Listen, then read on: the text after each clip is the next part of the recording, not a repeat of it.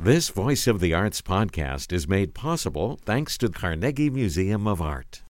You are listening to WQED's Voice of the Arts podcast. I'm Emily Bruner, and today we have violinist Agata Miklavc and pianist Jason Solounias. Welcome, Agata and Jason. Hi. Hi. Good to be here. Thanks for having us. Yeah, of course. So tonight at 4 p.m. at the Kresge Theater on CMU's campus, you are both performing. Woo! It is, Agatha, it's your end of the year recital. Am I correct in that? Well, it's a chamber music recital put together at Carnegie Mellon with my mentor Andres Cardenes. It's actually dedicated to him, the recital, because, yes, as you are right, I am leaving school. Oh, finally. Big sad. And, yeah, I'm incredibly grateful to him for everything that he's done for me in the years that I've spent here, and how he's directed me to my career, which is beginning now. And, so we've programmed a Franco-Belgian recital dedicated also to Isaïe, which is my musical grandfather, as Mr. Cardenes studied with Joseph Gingold, who studied with Isaïe himself. So we have programmed at the beginning a poem, opus number 12, Poème Elegiaque by Isaïe. And we're finishing the program with Franck Sonata, César Franck Sonata, which was actually written as a wedding present to Isaïe for his first wife. Okay. So this is kind of how we programmed it. In between, there is some Debussy. The short pieces that we are playing, Bonsoir, La Fille avec cheveux de lang, and La Plus que Long, are actually the favorite pieces of Isaïe. So, it all kind of connected. Amazing. Yeah, that's really fun. It's full circle for that. Well, it sounds like a wonderful program. And you're going to play momentarily in the studio. What are you going to play for us today? We're going to play some of the pieces of Debussy. Okay. We'll play La Plus que Long, which was, it's actually, I think it was a piano work first. Yes. And then scored for violin and strings because Debussy had a crush on a gypsy violinist, and he wanted her to play it. Yeah. So the premiere of the piece, even though it was originally a piano work, a waltz, it was actually premiered by a violinist that Debussy had a fancied, but I think it's a better version. But it's such a great, such a fantastic work. Great piece, very characteristic of Debussy's sort of humorous and sort of tongue-in-cheek a lot of the time. Yes. It was actually inspired by a statue that he kept on his mantelpiece. Oh, really? Yeah. Wow. Yeah, it was called Waltz. But it's actually, the name is very curious if you think about it. La Plus que Long. It means more than slow, which really doesn't... It's a little bit of an oxymoron. Exactly. And the fact that it's a waltz, actually it's funny, French waltz, it's not supposed to exist. It's mostly a parody. Like, for example, Ravel's, La Valse. Right. The French are always making fun of the Viennese for their waltzes. Exactly. So maybe this is that's Debussy's what kind of, it's his way of... poking fun. Making fun of it. Well, then we'll also play the first movement from the violin sonata. Okay. Violin piano sonata. That's the other piece, and that's the sonata is a fantastic work. I mean, all three movements is it's top piece by Debussy. He was writing. It was at the end of his life. He was actually supposed to write 6 sonatas. Commissioned by Durand. Yeah, he hadn't written anything for a little while, and he was with Durand, his publisher, at some concert. They were listening to some, I don't know, sextet or octet by Saint-Saëns, and Durand sort of lightly encouraged Debussy to consider writing some chamber music. So he set out to write 6 pieces, 6 sonatas for different instruments, and he only wrote 3 because he died in 1918. And the violin sonata was the last piece that he wrote. The last completed ever. piece. I mean, the last piece he published. Yeah. Well, that's quite a special one then. Yeah, that's true. And it has everything, like you were saying earlier. Yeah, it has a little bit. I mean, in the piece itself, if you listen to the whole thing, it has a little bit of everything that Debussy was so great at. This moody, rhapsodic kind of writing. That's a lot of the first movement, and there's this whimsical ragtime, poulenc, rhythmic, fun and games that you have in second movement, and this sort of, bright and warm, and I don't know, pastoral sort of French village music, you see a lot of in Debussy and preludes and things like that. So that's the. So it's just a fantastic piece. There's also a Spanish influence in the first movement. Right. Yeah. Right. It's a little bit of everything. And it's very obvious, and it's very quick how he does it. So it's. Yeah, he never in that piece, he never lingers on anything too long. So you get just enough taste of the various things, various moments and moods. And then it goes on to the next thing. So it's all really well balanced, and it's a great piece. That's amazing. I'm excited to hear it.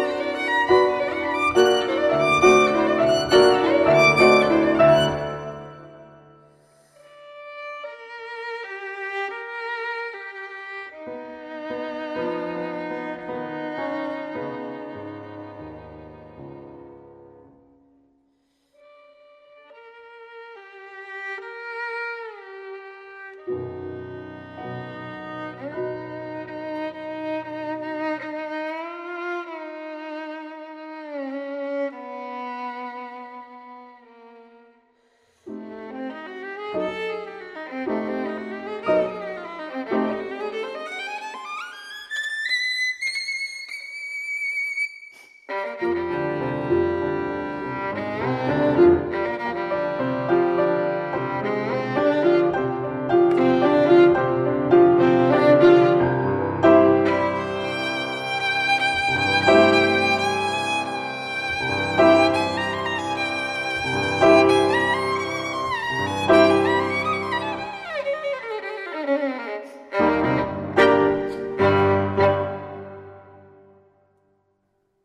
first piece and the last piece, you said they're kind of connected. So why did you choose both of those? Or Well, as I said, there are a few pieces that are sacred for my mentor, for Mr. Cardenes, because they were sacred for Mr. Gingold, because they were sacred for Isaïe. Or he wrote them, and it's not often played the way it's supposed to be played. People usually just, without really knowing the background and the history and the real meaning behind it, so they're just performed because they're great music, but to play it how it deserves to be played, it takes a lot of artistry, a lot of knowing the world, a lot of knowing the history, and just the personal connection that we have with these pieces because of Mr. Cardenes is just something that makes it so special for us to play. Overall, we really just wanted to honor the legacy that has been given to me during my time in Carnegie Mellon. You've had a special experience being able to study with a person who heard from the source, right? In terms exactly. of, yeah. for the Franck, the sonata by César Franck.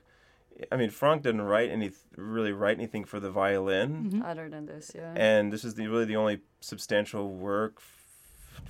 He had there's the quintet, I guess, also, which is substantial chamber work, but Yeah. as a solo sonata, this is really the only one, and he didn't really write for violin in general. He was an organist mainly, Yeah. Oh, wow. and a pianist, and fantastic, piano player, Right. and so Eugenia Isaïe was sort of in charge of kind of finishing the edits on the sonata, and was the Right. person who was playing it and writing in slurs and things the course, violinist yeah. would need in the score that Franck just didn't Didn't bother know to put about, in, yeah, or of maybe course. didn't know. Yeah. So Right, the fact that you got to study with someone who is works directly related works to so the- closely yeah, with the of person course. who It's incredible. who had such a big influence on just the creation of the piece, as we Exactly. know it. It's sort of a special thing. So Exactly. And what a cool thing to get for a wedding present, no? right. Yes. Pretty good. A masterpiece. Famous. That's the most famous wedding present. I don't know. Yeah, it's true. It's true. And actually, what is so special? Why is it a wedding present? Is it because of the last movement? Oh. It's in a canon, which symbolizes two people walking side by side. Oh. So yeah. it's a whole story of how they met, how he met his first wife, and at the end, it's very personal. This piece, it's incredibly personal. Aw. Didn't the person who reviewed the premiere said that the instrumentalists, they weren't together, because you hear one theme, It's a and canon, then a bar later you hear the same theme. The critic really messed up that one. I guess he didn't get the piece. No, and he didn't know the piece, and he proceeded to write a critique anyway. Uh-huh. So what he said was that the pianist and the violinist got lost at the beginning of the last movement, and then they didn't get together until the very end. That's actually how it's written. Yeah, I was going to say. Yeah, poor critic. If they keep doing it for a little bit, I don't think it's an accident Right, anymore. right. Yeah. Well, that's wonderful. It sounds like a great program. Oh, it is, yeah. Agatha, you mentioned that you're graduating this year, so can you tell us a little bit about yourself? Yeah, I have been at Carnegie Mellon now this is my 4th year. I can't even believe it. Wow. Yeah, I've met Mr. Cardenes in Dallas 7 years ago. Okay. And he's recruited me to come and study with him at Carnegie Mellon, and of course I came as soon as I could. And very soon I became his teaching assistant as well, and I stayed because I graduated every year. I'm doing the certificate program, but I stayed because there's just always so much more to learn from him. Mm-hmm. And I do other things. I play with the Charleston Symphony. I play in Dallas quite a few gigs a year, and but I stay here. I stay with Mr. Cardenes because it's just, there's like unending knowledge. Just incredible. And, he's always so generous with his time. So we can, even though we are not technically really in school anymore, we always come back and we can play for him. And it's really quite inspiring. That is inspiring. That's really amazing, especially since, he's so world-renowned and an amazing teacher, so I've heard, and it's an incredible human being yes. as well. So that's amazing. And Jason, how did you start playing the piano? Oh, I started when I was very little, 6 years old, and continued. And at a certain point, I guess, I didn't really see myself doing anything else, and that's sort of how it went. And here you are. Here we are. So yeah. But I love it. I love all the things of the music life are very satisfying, and getting to do a great project like this is wonderful because the music is just fantastic, and collaborating with Agata is wonderful, and getting to play for Mr. Cardenes, also a great thing, and it's just, it's all around. Yeah, when you love something this much, even the struggles become meaningful. Right. That is quite true. And how did you two meet and decide to perform together for this concert? Well, we met in Puerto Rico last year at the music festival where Jason is an executive director of. Mm-hmm. And we worked together some during this semester, a few gigs here and there, and then we've played quite a few things. We performed at the WQED. Oh, okay. Earlier this The year. 50th anniversary. They're asking right. lots of Jim people. told me that you guys came earlier, or later in the day. I was here earlier. That makes sense. And then you said you were preparing this concert, and you just called me and said, "Do you want to play the thing?" And I've never played the Franck Sonata or Debussy Sonata, and I've always wanted to. And I said, "Yeah, absolutely." So here we are. Wow, that's a wonderful collaboration. Yeah. And I'm sure you'll have many more in the future, too. Oh, we do. We're quite busy. But it's actually a very lucky thing is, it comes one after another. We're quite booked. Actually, tomorrow we're driving to D.C. We're performing again in Washington. Oh, wow. The same program. The same program? Yeah. Amazing. Where in Washington? It's a private event. I have a friend who is pretty well known, at least in the city with piano players, and he has this fantastic place with a couple of wonderful instruments. And he runs a series out of his house. Oh, wow! And it has a following, and so it's very exciting. When we put this together, I called them up and said, if there's a spot on this day, can we do it? And said, yeah, absolutely. Yeah. So. It's only a 4-hour drive. It's not too hard. Right. Yeah, I mentioned that because I used to live in D.C. So really? Yeah. Well, that's where I'm based. That's where I live. Oh, that's where you live. Yes. Okay, wonderful. Yeah, D.C. is a wonderful city. I love it. Yeah. Pittsburgh is great too, though. Agata and Jason, is there anything else you would like to discuss? We're very happy to invite you to our 4 p.m. recital tonight. Or check out the stream on the... there's also a live stream. That'll be up for a little while, I guess. So, so if you're interested, we would be happy to see you or to hear from you if you watch the live stream. Amazing. Well, Jason and Agata, good luck tonight. Thank you. And thank you so much for coming in. Thanks for having us. Thanks.